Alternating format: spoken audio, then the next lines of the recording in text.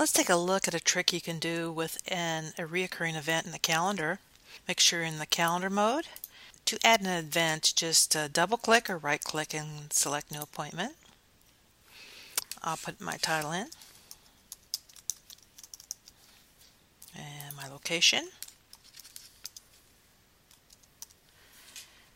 my times, 9 a.m. and it's going to be for an hour and a half.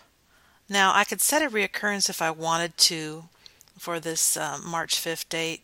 I'm going to come to reoccurrence, and you notice I can say every Monday, every 5th of every month, every March 5, and there's even a customize in here, so you can select maybe it's a yearly event. There's a lot of options that you can put in here when it starts, the end date. There are a lot of things you can do here.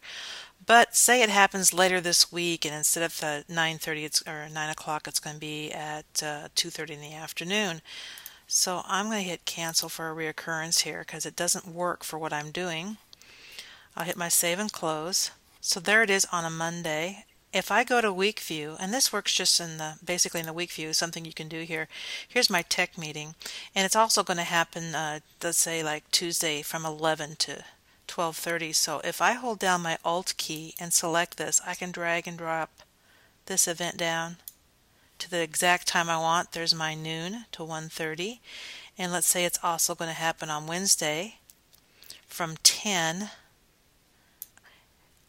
and all I had to do was hold down my Alt key while dragging and dropping. And again, this works in the week view. I'm going to click back on my home tab and click on my month view.